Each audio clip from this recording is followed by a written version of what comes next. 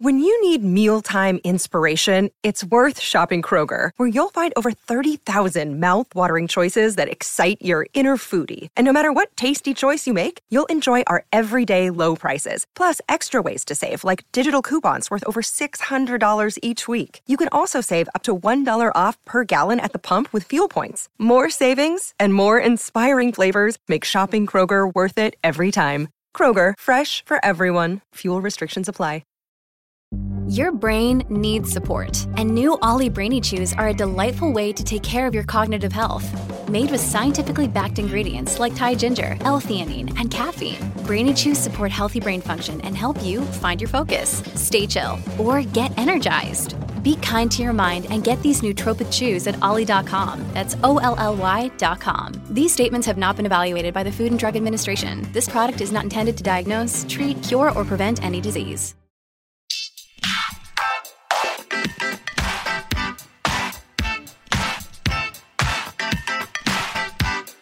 Hi, everyone, and thank you for tuning in to the 361st episode of Awards Chatter, the Hollywood Reporter's awards podcast.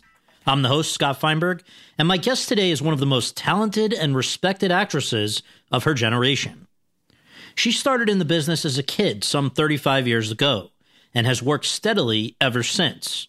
But it was only in the last 6 years that she began to receive the sort of major recognition that industry insiders have long felt she deserves. Indeed, in that relatively short time span, she has won 4 acting Emmys, each for different roles, tying Alfre Woodard for most Emmys won over the course of a career by a black performer, the most recent coming earlier this year for her lead performance on Damon Lindelof's HBO limited series Watchmen, last year for her supporting turn in Barry Jenkins' film adaptation of James Baldwin's novel If Beale Street Could Talk, she won an Oscar, and now in late 2020 for her feature directorial debut One Night in Miami, which imagines what took place when activist Malcolm X, singer Sam Cooke, football star Jim Brown, and boxer Cassius Clay hung out together in Miami on the night of February 25th, 1964, she is receiving Oscar buzz once again and is poised to become the first black female ever nominated for the Best Director Oscar. One of Time magazine's 100 most influential people in the world in 2019, whose 2020 has been even better, Regina King. Over the course of our conversation, the 49-year-old and I discussed how she wound up on a hit sitcom as a teen, and why, after that show's run came to an end, she very nearly abandoned acting to become a dentist. Why, after establishing herself as a grown-up actress in films like Boys in the Hood, Jerry Maguire, and Ray, she began working much less in films and more on TV, doing great work on shows like Southland, The Leftovers, and American Crime. Why, in the midst of her acting rebirth on projects like those, followed by Beale Street and Watchmen, she was focused as much on directing as acting, leading to One Night in Miami, plus much more. And so, without further ado, let's go to that conversation. Another day is here, and you're ready for it. What to wear? Check. Breakfast, lunch, and dinner? Check. Planning for what's next and how to save for it? That's where Bank of America can help. For your financial to-dos, Bank of America has experts ready to help get you closer to your goals. Get started at one of our local financial centers or 24/7 in our mobile banking app. Find a location near you at bankofamerica.com/talktous. What would you like the power to do? Mobile banking requires downloading the app and is only available for select devices. Message and data rates may apply. Bank of America N.A., member FDIC. Step into the world of power, loyalty, and luck. I'm gonna make him an offer he can't refuse. With family, cannolis, and spins mean everything. Now, you wanna get mixed up in the family business. Introducing The Godfather at ChumbaCasino.com. Test your luck in the shadowy world of The Godfather slot. Someday, I will call upon you to do a service for me. Play The Godfather, now at ChumbaCasino.com. Welcome to the family. No purchase necessary. VGW Group. Void where prohibited by law. 18+. Terms and conditions apply. Thank you so much for joining us on the podcast. Great to have you. And always begin on this podcast with just a few biographical basics. If you can share for our listeners, where were you born and raised, and what did your folks do for a living? I'm born and bred in Los Angeles, California. And my mother is from Cincinnati, Ohio, and she is now a retired teacher. And my father's from Memphis, Tennessee, and he was an electrical engineer. He's no longer with us, but they met in LA. Got it. So, obviously you started acting professionally very young, but before you were getting jobs, I wonder if you can just share how the idea of acting even first kind of crossed your radar. I had come across one thing prepping for this where I saw that you were really impacted by Norma Rae, the movie, but you must have been so young when you saw this is a movie about unions and all kind of. Tell me, is that true? Well, absolutely. Norma Rae and Sybil. This is both of these. I think Sybil was always a television film, but Norma Rae, I was seeing it after it left the theater and it was on TV. So yes, I was very, very young watching it on, KCOP, one of those, Channel 11 or Channel 13 used to always have in our city on Saturdays or Sundays. I can't remember which one. Because one of them, it was the masterpiece, they would show, Asian films, like the karate films, and I think it was called Kung Fu Masterpiece or something like that. And then the other day they would always show some film that was, it's having its television debut, and that's how I saw Norma Rae. And that's how I saw Sybil. And I want to say I saw Sybil before Norma Rae, even though I believe Norma Rae came out before, I think. But I could be wrong. I just know it just blew me away that both of those people were Sally Field. That just was just like mind blowing. And I could see how Sybil would really blow you away like that, because how many people was she in Oh, my that? God, So, yes. yeah. So I guess all of those people were Sally. Yes. Right. So that planted the seed, but I guess at that point, do you go off and start taking acting classes, or what do you do? It's interesting because, when I tell that story, isn't it funny how, and I hope other people feel like this, and if not, okay, then I'm just the crazy one. But how, you'll tell a story and you tell it in a way that definitely that was my influence of knowing that I wanted to act, or that knowing that that I thought that there was something very powerful about being able to make people feel an emotion. So while I've told that story a couple times, I feel like it might come off like a couple different iterations of it, because in all actuality, while it did have that impact on me, at that moment wasn't when, I immediately started taking acting lessons. It probably wasn't for, a couple of years after that I did. But definitely I would do things like look in the mirror and see if I can make myself cry, or see if I can just laugh about nothing, and if it was believable, and just laugh until I really was genuinely laughing. I would do little things like that, and my sister and I would do them together. So I had a great accomplice, and she was younger, 4 years younger. So, she's going to do what I told her to do anyway. So who is Betty Bridges? Betty Bridges. Now, there we go. Now, Betty Bridges was probably the person who really unlocked that discovery that I had a few years ago watching Sally Field and Sybil and Norma Rae. She was our acting coach for years, up until maybe somewhere in the middle of 227. And you say "our" because your sister was also... Yeah. She is Todd Bridges' mother.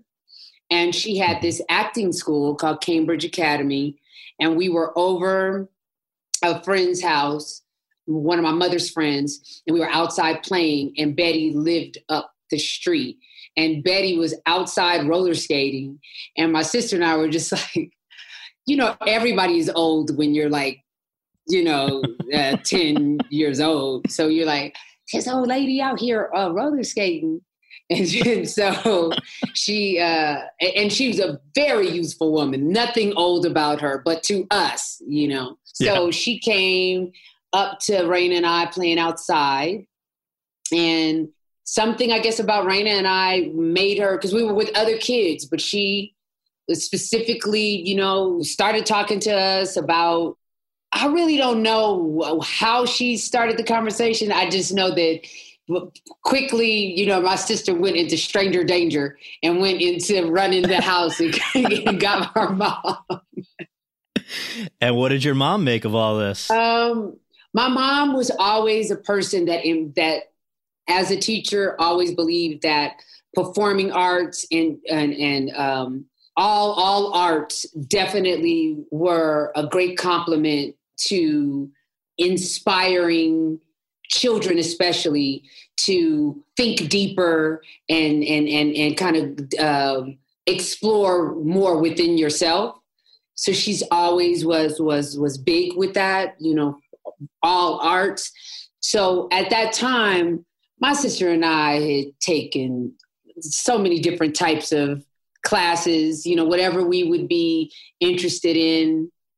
She would, her only thing was you'd have to finish the whole thing that I sign you up for. And we always went to, like, whenever like the Dance Theater of Harlem would come to LA. And so we were already into that. And we used to recite poetry from Shel Silverstein's books at home as a performance piece.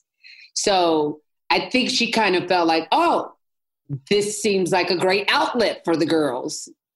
Had Betty basically said to you guys and then to your mom, like, I see something about you that is promising, or she was just trying to recruit business? You maybe a little bit of both. In all fairness. But I think her being Todd Bridges' mother made my mother feel like, you know, this is not a... Yeah. Right. Okay, so you start working with Betty, and obviously it can't have been much longer after that you are now prepared to go out for a professional audition. How do you go from, you know, having an after school activity or whatever to trying to go pro, essentially? Oh, well, Betty also became our manager. I guess she really did see something. And so becoming our manager, you know, she would do more than just what we would do in our classes, which the classes were, I think, you know, just was such a wonderful foundation for me. I mean, I never, other than Betty's classes and Art Evans coming in to do a lot of the class teaching as well, and Ed Cambridge coming in, the three of them really, I mean, they just gave me so much as teachers. Just at a young age, I just really took it all in. And because Betty's academy was more of like a theater group, so we were you always had scene partners. You always had people that you work with. When my sister and I first started, we were able to see the older people at the older, because she had everything from kids to adults. So we would be able to see the teenagers and the adults studying lines together, preparing for auditions together. So we were, you know, put in that, just kind of plopped right into just such a rich environment for actors to be actors. And so a combination of Betty doing, you know, preparation for auditions with us to just preparing with our academy mates prepared us for auditions. So is it true or is this kind of lore that literally the first audition was the one that resulted in you being on this NBC sitcom? Was that actually the first? No, that definitely was not the first. Okay. Yeah. I was going to say. No. Because you were, 13 when that one came along? Yeah. Okay, no, so there have been a few years. Definitely not the first. Yeah. Another thing that I feel like was really good education or preparation. We did a lot of extra work.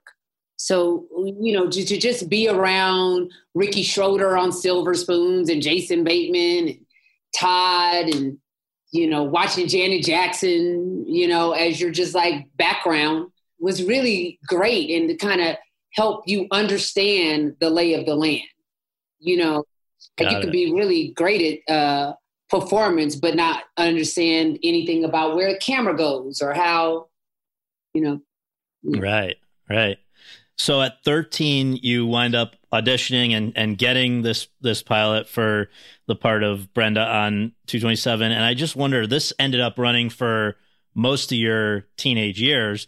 And also, obviously, it was a big deal. Probably made you very much more recognized than your average 13 or through 18-year-old. All of that. Did you, enjoy doing this? Was this something you were passionate about, or was it sort of at a certain point, you just hear all these stories about child actors where they're paying the rent or whatever it is. Was this something you wanted to be doing and were having fun doing? Yeah, it definitely, this was not the situation where you see with a lot of kids where their parents are just pushing them to be an actor or whatever. That was not the case at all. My mother, again, was just supportive of what we were into, and my mother never stopped working. I definitely enjoyed it, but it probably wasn't until I started going to college and I was going from set to classes, sometimes back, that I realized, because I would say prior to that, I felt like, oh, I'm going to be a dentist or a flight attendant. Even into college, even after all those years of doing the sitcom, you were not thinking, I'm going to grow up and be an actor as an adult. It wasn't until I got to USC and I was like, yeah, I don't want to go to college. And I think this acting thing may work out for me. And so 227 was canceled. And then maybe a year after it was canceled, so my first year of college, I was back and forth in 227. And then my second year is when I was like, yeah, I want to do this college-wise. I want to really focus on showing people that there's so much more in me than Brenda. I feel like the combination of not really in loving the college environment and all of the things that we used to do when I was in school meaning at Cambridge Academy, I never got a chance to employ that as Brenda on 227. Right. And I just think I hit a certain level of maturity that I realized there was a whole lot more in there. Whole lot more in the tank. Yeah, like, yeah, you got to do a little more. They need to see that you can do a little more than, Mom, I'm going to my room. And that's, yeah.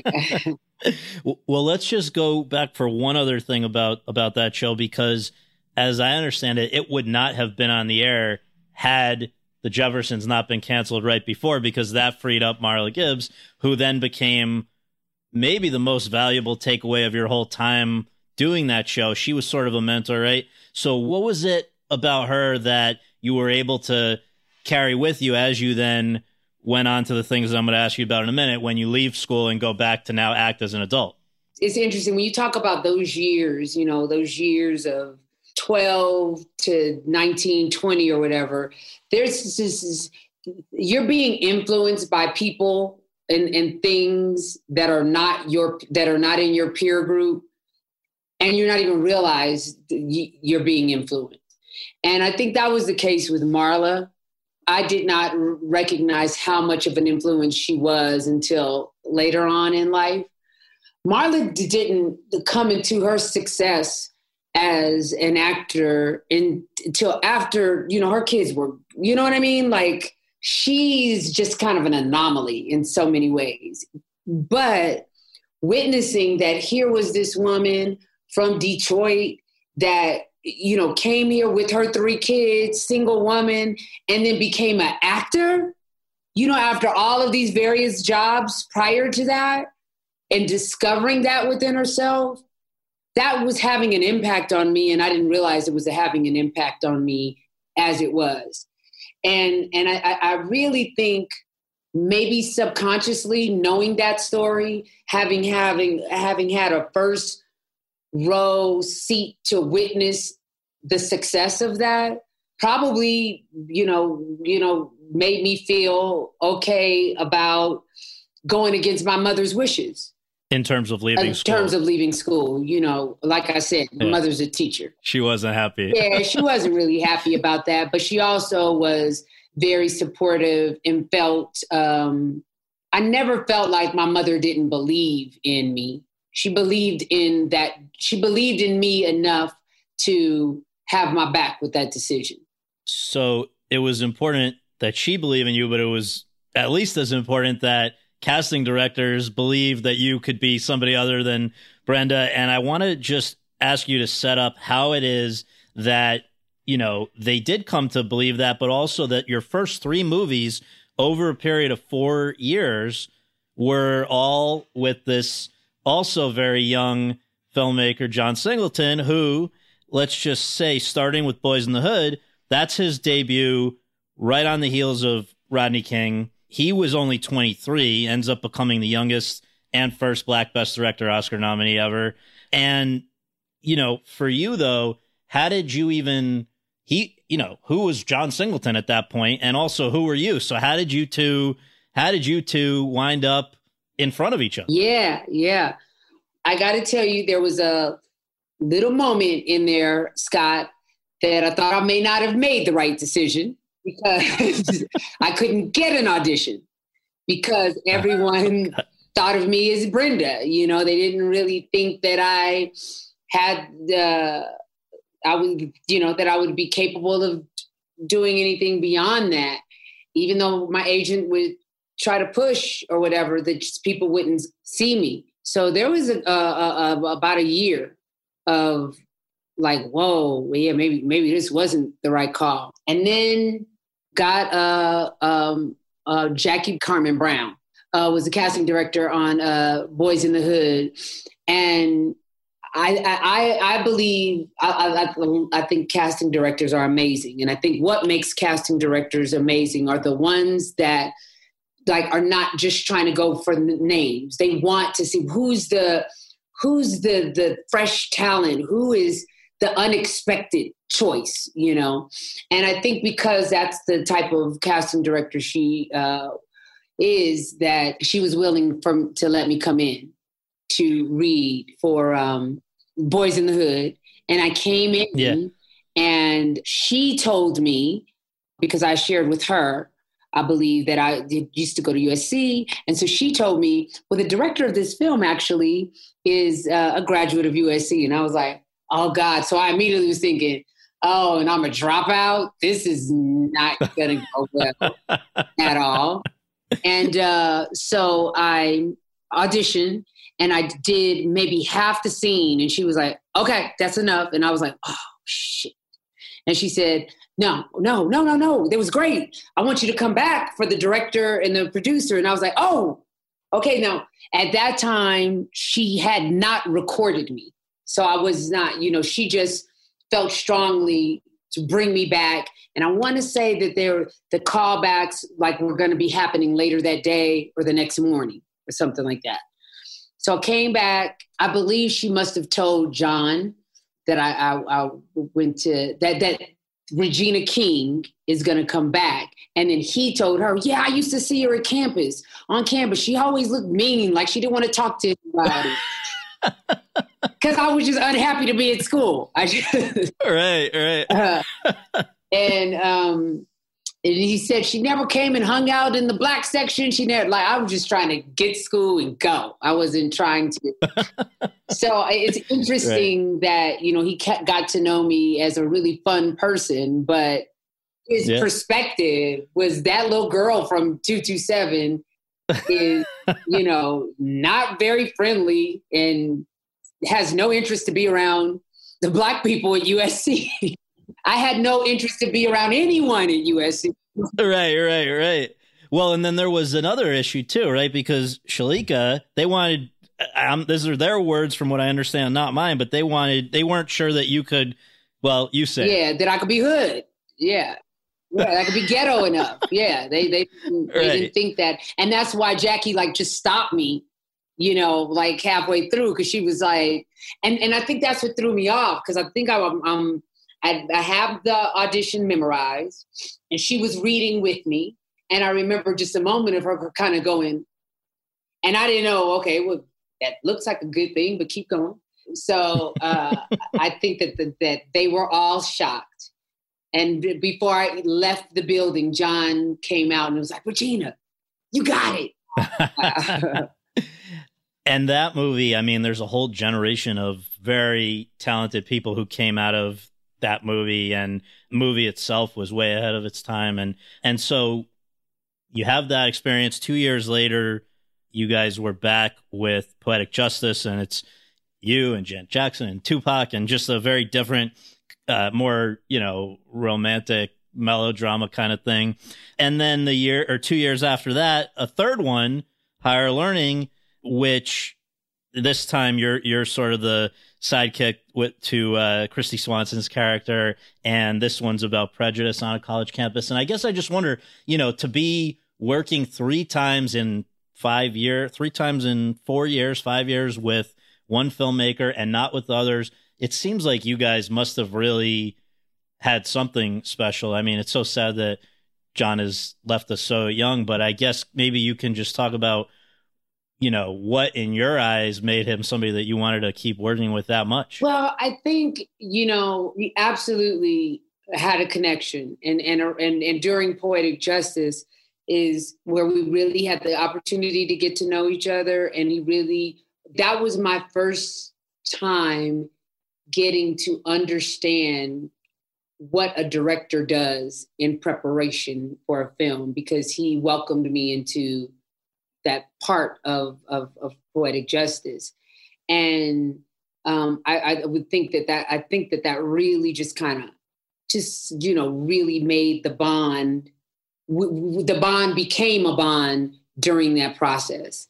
And I think my interest and my asking questions excited him, you know, and made him want to share more with me in the process. I had to audition for Poetic Justice, and I feel like because I didn't give him any pushback or anything with that just, I think the respect level was elevated at that moment when I was like, oh yeah, I'll audition, you know, even though I felt like, you know you should. We just did Boys in the Hood. Right. You know you should. Yeah. But in that playfulness, you know, my willingness to respect the filmmaking process was I think attractive for him, and his willingness to want to share the filmmaking process with me was attractive to me. And then we just start talking about everything else in between. I think just us being so young and being always, you know, being Black people, you're always on the fringe of things. You're never just right in the middle of it. And you have to kind of, you know, the John, you know, inspired by Spike Lee and obviously a bunch of other filmmakers. But I mentioned Spike Lee specifically because for us, it was like our first time seeing someone, I guess, break the rules, you know what I mean? And succeed, you know, by doing that and telling stories really spoke to us and that were just so like, you get those movies every now and then, you get a Coolie High or, those type of films, but they're just little spurts here and but She's Gotta Have It. And those came out. That was like for us, because at that point we're at the age where we really, in Coolie High and stuff and Car Wash and those type of films, you're so young. You just, seeing a movie when it comes on TV or something, And so the impact that Spike had on him, the impact that Spike had on us is just artists in the film, television industry, film industry, really more specifically.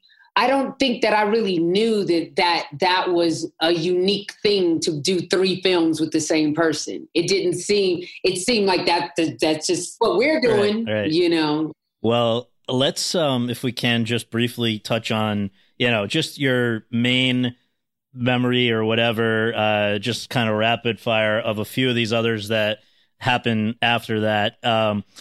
You were with F. Gary Gray in Friday, which obviously has a cult following 25 years later. Would you ever have imagined that when you were making it? I can't say that I could think that it wouldn't have been, because it did feel like something I had never seen before. When I read the script, I'm like, DJ Pooh wrote this?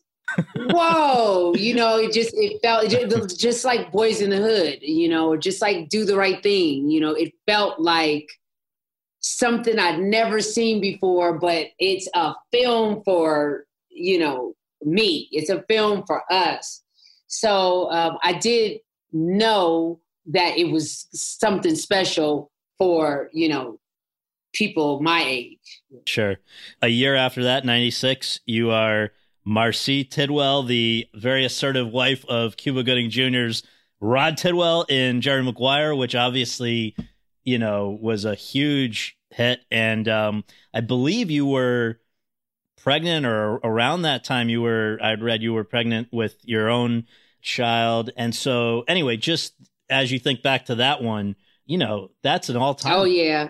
I was pregnant while I was auditioning. Yeah. Okay. And it's one of those things where all the beautiful things that come to mind about, your child. And if I was not pregnant while auditioning, I would have gotten the role of that Loretta Devine had in Preacher's Wife. And if I had gotten that role, I wouldn't have been available to do Jerry Maguire. And because I was pregnant, Penny said, she just wasn't sure, what if you deliver early, which I did. I just don't want to take that risk. To the point she ran into my husband at a party and was like, yeah, I wanted her for my film, but because he was telling her how much I love her. And he was like, I wanted her for my film, but you had to go and get her knocked up. And so if I wasn't pregnant, could have been all different. Yeah. 2 years after that, you are the ACLU lawyer married to Will Smith's character in Enemy of the State. This is just as I think he was really coming into being one of the biggest movie stars of our generation. Did you like working on that scale of a movie as opposed to more kind of character driven? I mean, not that it wasn't, but I guess it's just different. Absolutely, for a couple reasons. One, it was Will Smith and Gene Hackman. Like, if I'm being completely honest, like the Gene Hackman was a bigger deal, So just, I don't think that I wouldn't say that I thought it was impossible, but I never considered that I could be in a film with Gene Hackman. Right. Oh my God. And I just kind of remember in the process, talking to Tony Scott, who just, God rest his soul, John and Tony, man, both of them made a really great impact in my life, and I remember talking to Tony saying, so we just can't figure out a way for Erica to have some moment with Gene's character. I mean, like he just comes over for some tea or something and it's awkward. And I'm like, why is he here? Like, you don't think it would make... So we would always kind of like joke about that,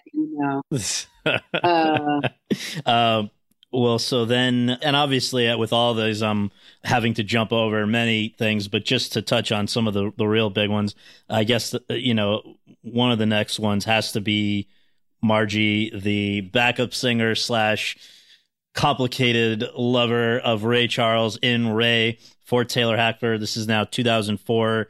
You got probably the closest kind of reaction that, up until Beale Street in terms of awards buzz kind of stuff for a film work, I think.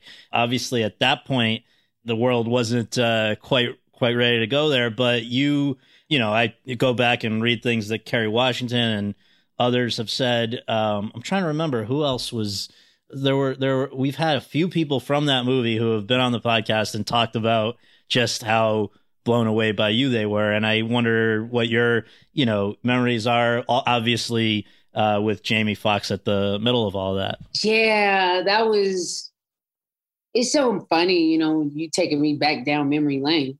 There's just like, the first memory I think of is that was the first time I was away from my son, and I was away from him for, I think, 7 days. And that, I literally, I'm thinking of that feeling that I had then. I knew when I took the role that, you got to do this role. I knew that I was like, okay, yeah, you're going to be away. You can do it. But I just wasn't prepared for just emotionally how it would hit me to be away from him that long, because I think up until then, maybe I may have spent a day away or something like that, but nothing more than that, show films like Enemy of the Estate, being a big film, afforded me the opportunity to bring my son and my grandmother with me, And so with Ray, at that point, he was in school, so I didn't want to take him out of school.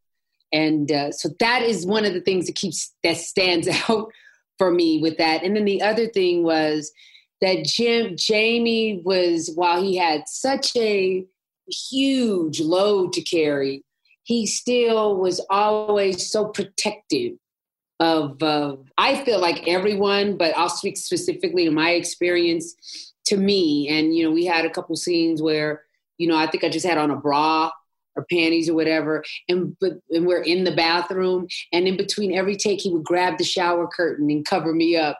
And I just thought that was like, oh my God, that's so sweet. So now I don't know if it's connected to the fact that you'd had that experience where you really didn't like being away from your son, but after that, your number of movies that you were doing went down a lot, and your number of TV projects went up a lot. And I'm going to mention those in a moment, but just, was it the stuff about being away from home? Was it about the fact that, I think in another interview at some point you said you started to get tired of being asked to play wives for a little while? Was that all kind of hitting at the same time? No, the wives thing happened before that. And that was one of the things so when I received the script for Ray, I was told, you can audition for the Margie role, the wife, the role, and then also another role that Aunjanue Ellis played. And so I immediately knew, the wife one was like, I'm not even reading the script for that, because that had happened. I was, being asked to, while at that point it was very assuring as an actor, because I was being offered things opposed to always auditioning.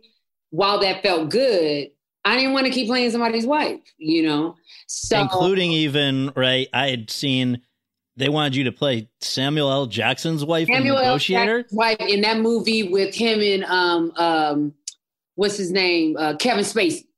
Yeah, The Negotiator. So yes, I was like, what is he, like 30 years older than you? Dude, and I love me some Sam Jackson. Yeah. But I was like, no.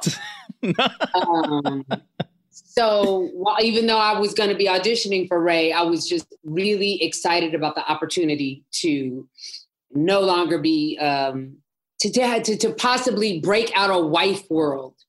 And when with the wife world, it was also a really great thing because it was my first grown up characters. So I was enjoying that, but again, felt like I needed more. And so really the TV came from the experience of being away from Ian for that period of time. And then I did Miss Congeniality 2, I think, was after that. And it was in Las Vegas. So I was able to go home every weekend, you know, or my husband and my son would come. So it wasn't as bad, but it still just felt like, yeah, I don't really want to, you know, I don't want to do this. You know, I've missed a couple games, you know, and it just didn't feel right, you know. Right. And so that's how we actively chose to pursue TV. Right. So that, I think, really most notably got underway with the 6th season of 24, where you're the legal counselor for the Islamic American Alliance. That was a part written for you from what I read. And then a couple years after that is when Southland, as the homicide detective, Lydia Adams, really seems to have been the turning point that started this whole chapter of the last amazing decade or so for you. This was a show that ran for 5 seasons, 1 on NBC, which then canceled it, then 4 on TNT, which then canceled it. But the people in the business watched it, even if ratings overall were not what one might have hoped. And I guess I just want to ask, I'm going to just mention a few other things and then ask you to just comment, but a part that was not written specifically for a Black actress. Here you are, you go on there. It's in terms of TV critics, in terms of people that, you know, really see everything and follow the business, they were eating it up. They loved it.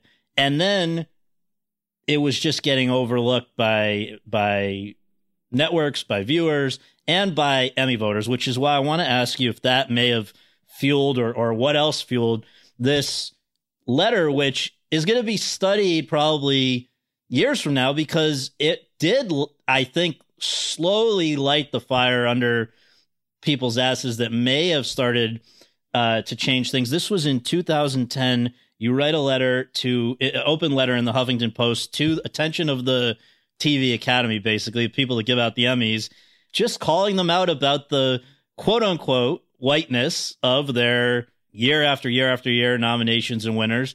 What in your memory prompted you to do that? And what was the reaction as you remember it? What prompted me to, I would say that it was years of things. And then you just kind of have this, you know, straw that broke the camel's back moment. And the straw that broke the camel's back moment was that I woke up the day after the Emmys, and 2 things.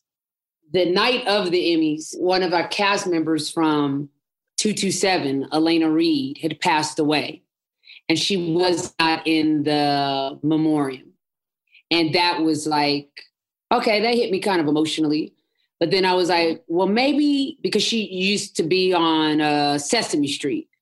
So I thought, well, maybe they put her in the daytime Emmy thing. Maybe, you know, so I was just I'm going to let that go. And even to the point where I so didn't want to open that hole up so much that I decided that that's what they did, and I'm not going to research if they did or not. I'm just going to believe that that's what happened. Mm-hmm, mm-hmm. So I went to sleep accepting that and knowing that even it may not be the case, but that's what you're going to do so that you can get through.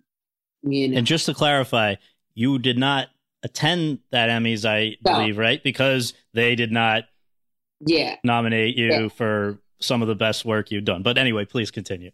No, I did not. And that was not even something that was, on my mind, really. Right. It was really more Elena not being recognized. And then I woke up the next morning and I see a picture of Regina Wesley, and it says Regina King at the something Emmy Awards. And that's when I was like, so these motherfuckers didn't even nominate me. And then, so I just, I went total Sam Jackson. And was just like, this is ridiculous. So then I started thinking about all of the performances that I have loved growing up. And I think probably because we were in this age of internet now. Mm-hmm. We are deep in it at this point. And so I just started looking people up who I loved, and seeing how many people were like from Felicia Rashad to, you know, to Martin Lawrence on the, you know, that had given amazing performances that no matter if you were white, black, or whatever, you would talk to the people and people would be like, oh my God, I love Claire Huxtable. Oh my God, I love Martin. You know what I mean? Martin. And so Martin Payne, I think. And just how great Tisha Campbell and Tashina Arnold were on that show and never recognized. And then I thought about George Loeb, you know, so I'm looking people up and I'm like, and I'm not seeing where these people have been nominated, if they have been nominated, if they had, most of them had not, had never won. And it was just like, wow. So I kind of felt like I got to put this somewhere. And I think I also was feeling like, you know, I've had conversations private conversations about lack of representation, lack of storytelling. And in the 80s and the 90s was a time where we were starting to have more films and television shows with, you know, our voices. And then it just went away, you know. So, so there's a lot of residual stuff going on. And so I decided to write the letter. And I also knew, you know, I called my publicist, you know, who's on the phone now, and my agents. And I said, you know, I've written this letter. I don't know who it needs to go to, but I feel like I need to say this out loud. And I know that it'll probably kill my chances of ever being nominated, but they weren't fucking nominating me anyway. So I kind of went there with it. And everyone was supportive. Everyone, my entire team was like, we're behind you with it. And, you know, I won't lie, a couple times before I put in send, I was like, what? A little hesitant, right. Yeah. You know, so put on the big girl panties and hit send. Well, fortunately, you were very wrong about them never nominating you again, because we'll come to that. But just, I guess the other thing that may have really changed in your mind during the run of Southland was that you first started getting serious about directing, because maybe it had been something that occurred to you before, but you actually started doing it, I think, initially with music videos, then with an episode of Southland, and then if you can talk about, you know, literally applying to and getting accepted in and going through the ABC television network's directors program, you know, and yeah, you've since done episodes of Scandal and This Is Us and Shameless and Good Doctor and Insecure. And it looks like, you know, somebody could look at that and think, oh, well, she's Regina King. She just marched into directing, you know, she knew some of the actors or whatever. Can you just break down, as we approach the present with your feature directorial debut shortly, just, it's not, you don't just cruise in and get to direct, and you did not do that. No, not at all. And, you know, I had a really great support group or people that were confident in me saying that I want to direct. My experience on Southland with Chris Chulak, it definitely started there. I think I was the first, because all of the actors kind of followed suit after I kind of set the tone and went to him on the side and was like, can I shadow you? And so when I started showing up during, you know, Michael and Ben and Sean's scenes, they were like, what's going on? I was like, I'm shadowing Chris. So I think that in a lot of ways, I did something that was outside of my comfort zone that, you know, my brothers, because I look at them as my brothers, saw and was like, wow, you know, well, we should do that.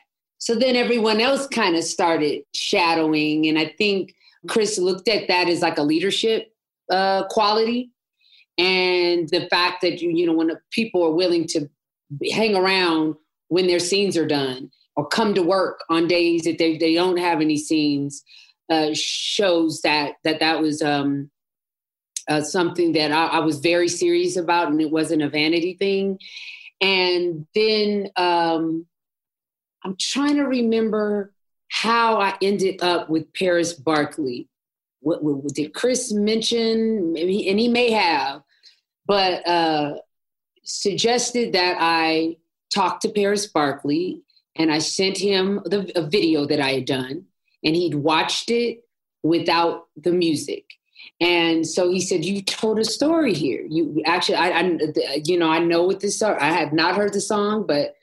And so he asked me these really like hardcore questions, and he came to the conclusion that like Chris, that this was not a vanity thing. I really wanted to direct. And he said, what you need to do is you need to let the world know that you're not doing this just for namesake. And so he suggested that I would apply to these programs. So he sent me and the number to a woman named Regina Rinder, who was working at the DGA at the time. And she sent me a list of all of the different directing programs that different networks had. And at that time, I was just in awe of Shonda Rhimes and Scandal. And at this point, she had Private Practice and Scandal, both on television. So I just felt like the ABC program is the one I need to sign up for because I want to shadow on the Shonda Rhimes show. You know, I want to direct the Shonda Rhimes show. So it was very intentional. I didn't apply for any of the other programs. I applied for the ABC program. You have to write a little small kind of mission statement on why you think that you'll be a great director. And, you know, you meet all of these different people that are part of the ABC program, and they just start whittling down and eliminating applicants and till it's down to like 14 people. And I think that during all of those interviews to get in the program, I think they could see that I felt like I had the ability to shadow on shows and not be a distraction. And you know, that I could go into the woodwork and pick up things. And Private Practice was the first one that I did. And oh gosh, who's the showrunner on there? His name is Mark Tinker. But the show got canceled the first day that I was there to shadow. And so he told me, you know, if you don't want to do it. And I was like, no, you know, I want to, you know, take this. So I was shadowing Karen Gaviola, and I stayed throughout the whole thing. And he brought me in at the end, and he said, just what I've seen, you really want to do this. It is not about you trying to, you know, put your name in the hat and just, you know, hope it sticks. You really want to do this, but our show is not going to continue. So I can't give you an assignment, but I want to introduce you to Tom Verica. And Tom Verica was the director, producer on Scandal. And because he's an actor, director, he was an actor first. He just welcomed me in, and I shadowed him. Tom just really helped me to understand how you can use your skills as an actor to help the actors that you're directing. And he is just, he's as I progressed as a director, you know, he was right there with me when I was shooting my first pilot, and would always, he's just always believed in me, and just sometimes just need those moments. So all of those, Paris, Chris, Tom, you know. Yeah. So in that same period, since you've been getting into directing, you've obviously had what is sort of like a renaissance of acting as well. And it's not, I don't know that it's that you're better than you've always been, but you've maybe had, you know, opportunities that have been better, that have led to other, I don't know, I'll leave it to you, but just to list them for listeners, you know, the second season of The Leftovers, where you have some of the best scenes I think you've done, especially that one in the episode Lens, that 9 minutes with Carrie Coon is hard to top. Then you've got these 3 installments of John Ridley's anthology series, American Crime, where you're Emmy nominated for each, won twice, each time playing totally different. I mean, this is like the old Twilight Zones where you'd see Jack Klugman or somebody in 5 different roles over the course of the years, and just amazing that it's the same person.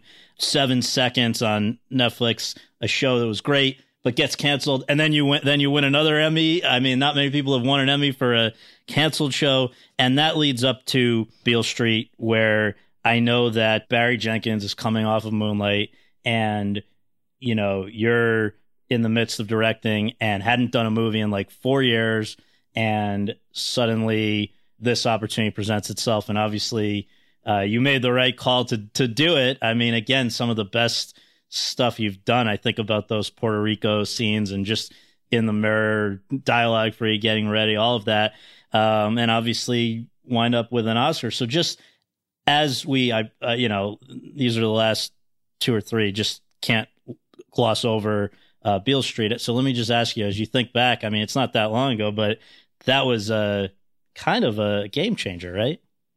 Sure. I mean, I think that having it been that long since I'd come, had done a film, that was, I think, what made it even more special.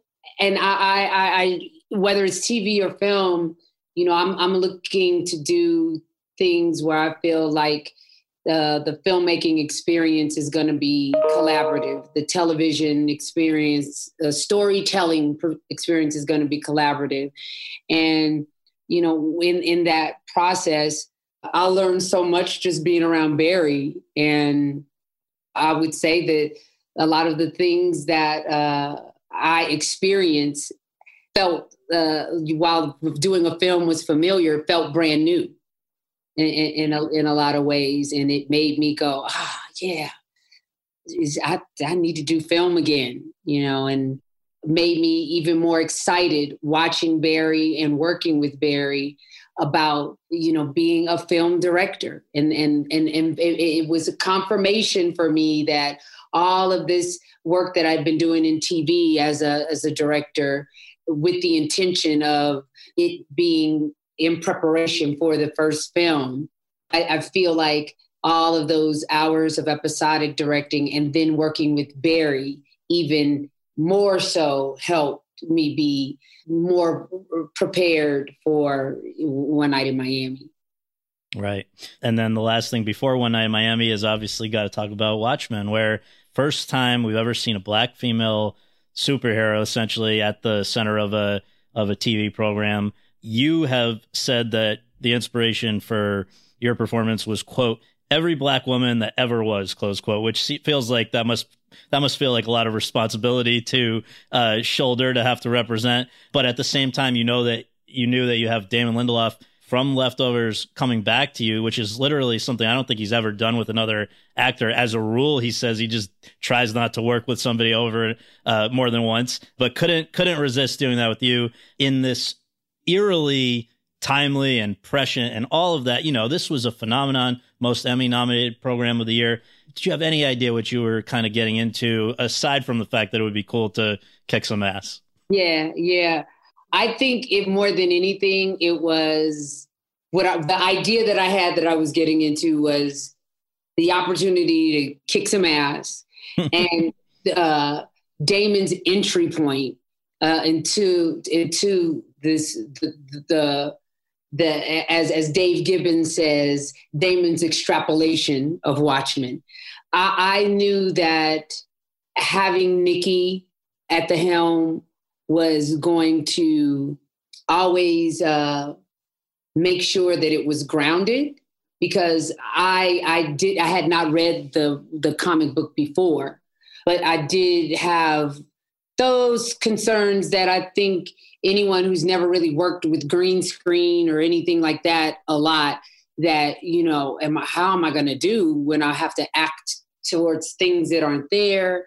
And just having the conversation with Nikki and her explaining the visual approach made me feel like, okay, this is different. And then more than anything, my conversations with Damon and how he answered all my questions going in let me, although I did not know what the end game was with Watchmen, I was very clear that he was very much aware that while this was from a comic book, how necessary it was to tell this story.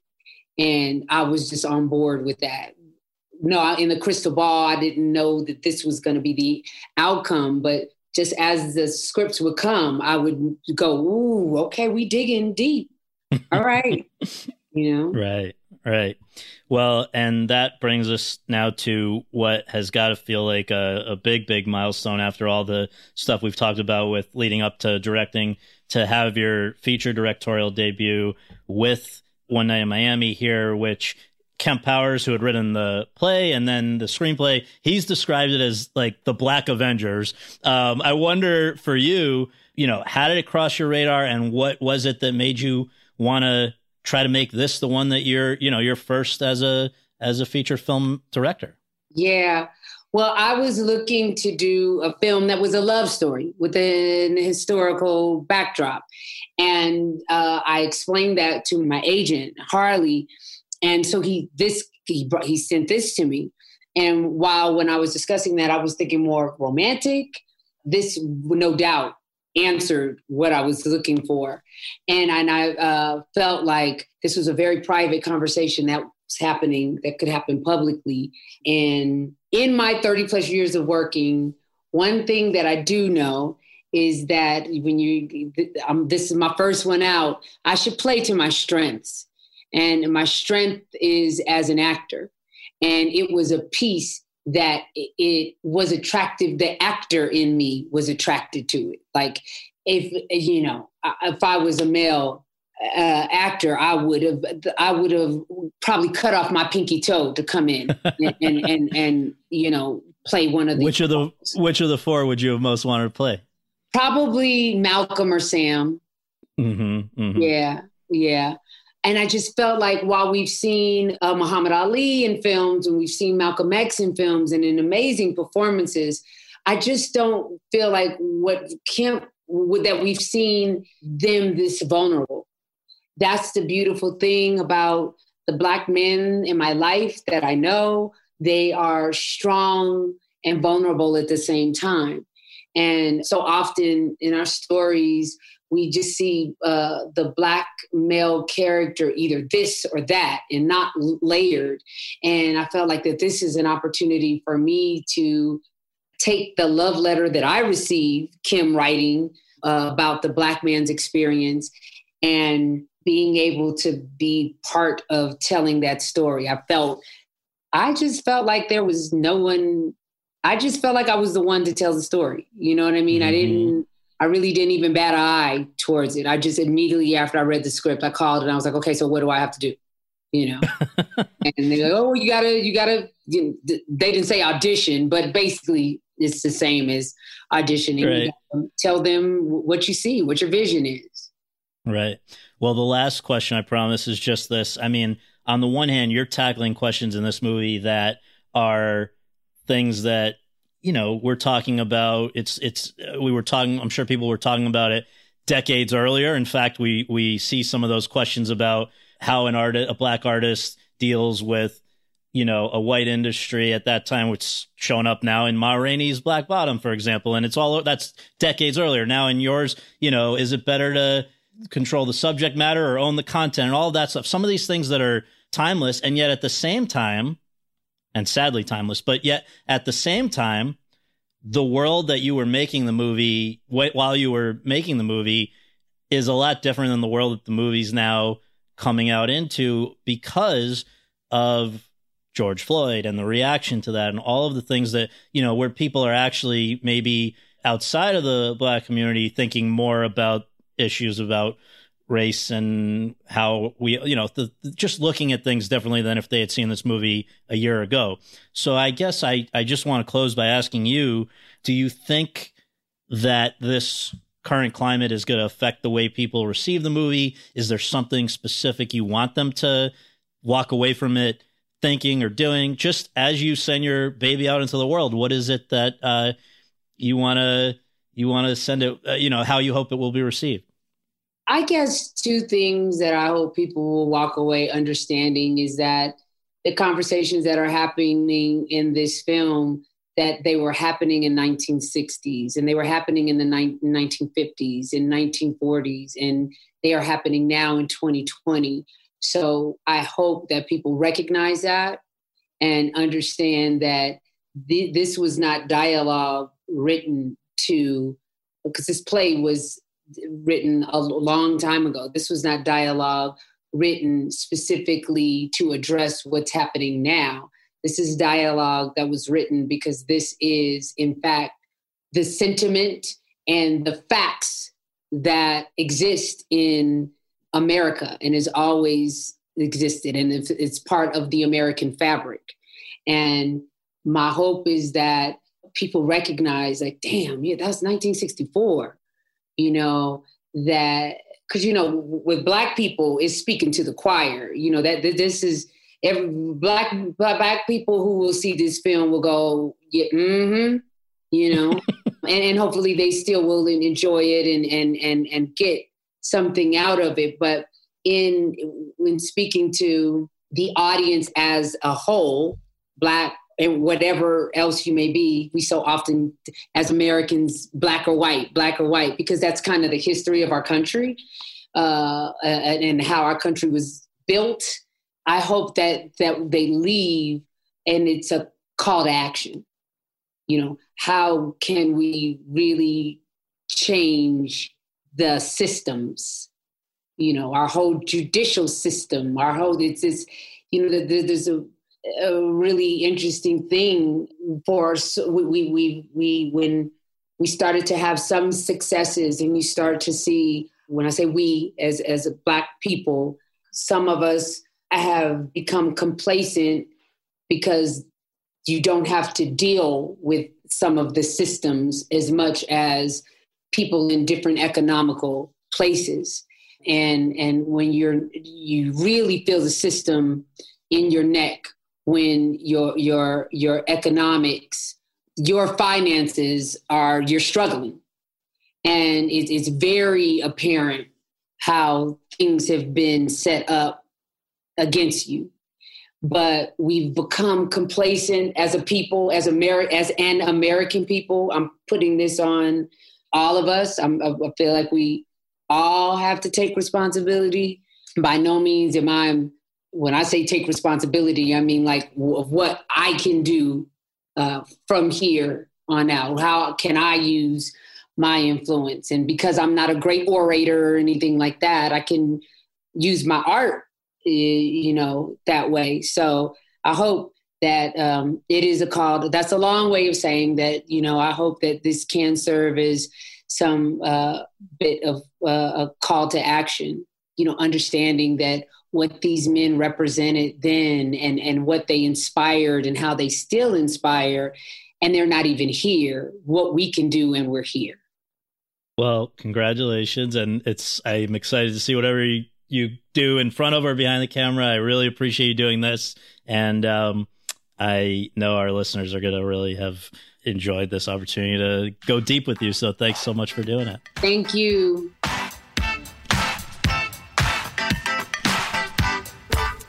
Thanks very much for tuning in to Awards Chatter.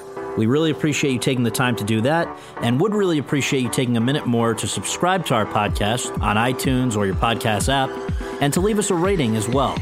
If you have any questions, comments, or concerns, you can reach me via Twitter at twitter.com/Scott Feinberg. And you can follow all of my coverage between episodes at thr.com/The Race. Until next time, thanks for joining us. Step into the world of power, loyalty, and luck. I'm gonna make him an offer he can't refuse. With family, cannolis, and spins mean everything. Now, you wanna get mixed up in the family business. Introducing The Godfather at ChumbaCasino.com. Test your luck in the shadowy world of The Godfather slot. Someday, I will call upon you to do a service for me. Play The Godfather now at ChumbaCasino.com. Welcome to the family. No purchase necessary. VGW Group. Void where prohibited by law. 18+. Terms and conditions apply.